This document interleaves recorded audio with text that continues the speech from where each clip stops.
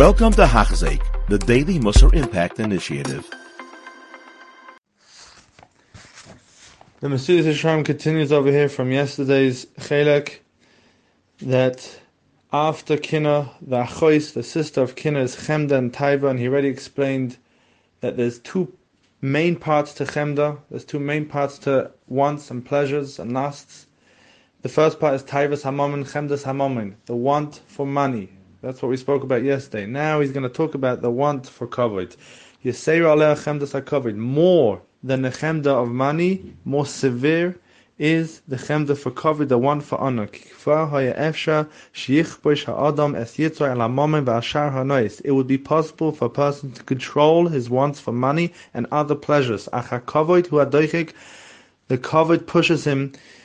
For it's impossible for him to handle the lyrics and see as of him on a lower social standing than his friends. Many people fell into this pitfall and were lost.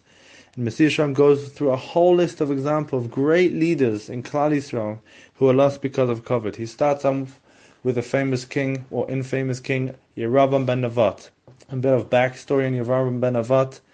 Yerovam ben Nevat was the treasurer of Shlomo HaMelech, and at one point he rebuked Shlomo HaMelech because Shlomo HaMelech took taxpayers' money and built a palace for Bas Paroi, his wife. And Yerovam felt that was not fair, so he rebuked Shlomo HaMelech, and because of that rebuke he was zeicher to become king. But when he became king, he made Klal Yisrael do terrible averos, Oved Avodah Zarah, and other averos. Now, HaKadosh Baruch Hu, the Gemara quotes, came to Yerovam and told him, Chazar Bechor, return, do tshuva, vani, me, HaKadosh Baruch Hu, va'ata, and you, Yerovam ben Nevat, uven Yishai, David HaMelech, Netayo ben Gan Eden, will take a walk in Gan Eden. He was begging him, do tshuva and you'll be in Gan Eden with me and David HaMelech. Amaloi, Yerovam ben Nevat replied to him, Mi Barosh, who's going to be the head? Who's going to be on a higher madrega? Amaloi ben Yishai Barosh. David HaMelech is going to be on a high madriga. Amaloi, so he said to Yerovam ben Nevat, said to HaKadosh Baruch Hu, Ihachi la ba'ina. If that is so, I don't want it. Yerovam ben Nevat threw away Olam Haba because he wasn't going to be a higher madriga than David HaMelech. He was going to be there with HaKadosh Baruch Hu. Wasn't enough for him. And what is even more interesting is if you look at the lashon of Chazal over here. Chazal say that HaKadosh Baruch Hu told Yerovam ben Nevat, Chazor b'cha do tshuva, va'ani mi, HaKadosh Baruch Hu, va'ata you, Yerovam ben Nevat, and ben Yishai, when Netayo ben Gan Eden, which sounds like that HaKadosh Baruch Hu is saying that Yerovam ben Nevat would be on a higher madrega. He first said va'ata, then he said ben Yishai. And then when Yerovam ben Nevat asked him, mi barosh, HaKadosh Baruch Hu answered, ben Yishai barosh. Sounds like he's going to be on a lower madrega. What happened? At first HaKadosh Baruch Hu said, ata, you're going to be on a high madrega, and then it's going to be Ben Yishai. And then when Yerovam asked him, he said, no, Ben Yishai is going to be on a high madrega. And the Mefarshim explain, it's because Yerovam ben Nevat heard when Hashem said, Va'ata. He heard that he's going to be on a high madrega, but he wanted to hear it again. And that was where he lost his kavod. That's where he lost his chelek. Hashem decided that you're running after kavod. No, we have to put you on a lesser madrega. And that's where Yerovam lost himself, and therefore he lost out on Gan Eden. Another story that we know so well is Korach. Why did Korach fight against Moshe? And what happened eventually? He was swallowed up because he was jealous. He was jealous of Elitzaphan ben Uziel, but not more than jealousy. He wanted that kavod. He wanted to be the Nasi of Shevet Levi. He thought it was rightfully his. He deserved that kavod. Another story that we have is the Meraglim. The Meraglim said Lashon Hara about Eretz Yisrael, but why did they say it? The Mefarshim explain is because they were jealous.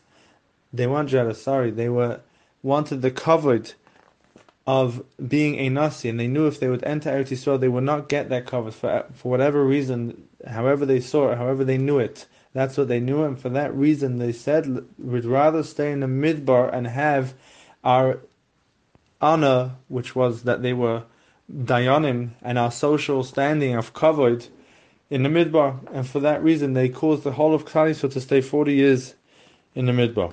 Another story that we have in Nach is of David and Shaul. We know that Shaul ran after David for doing nothing, And Mesilas says, what was the shayrish, what was the root of the problem why Shaul ran after David?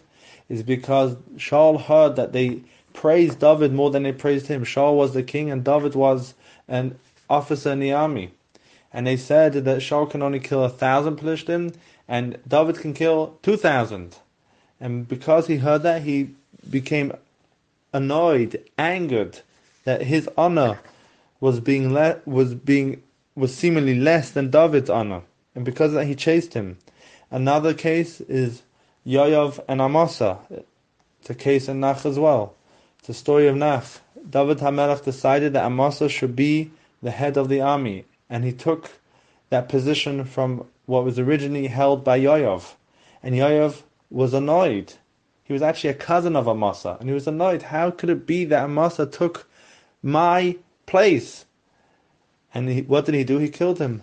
Why? Because he wanted to be the head of the army. We see how many people have fallen into this pitfall of kavod. Says Yesharim, klal shadavar. The rule is hakavod hu adoichik. The kavod causes a person as leif ha'adam yosim yikalat shukas v'chamudis ba'olam. This is what pushes a person. That pushes to the heart of a person more than any wants and lusts in this world.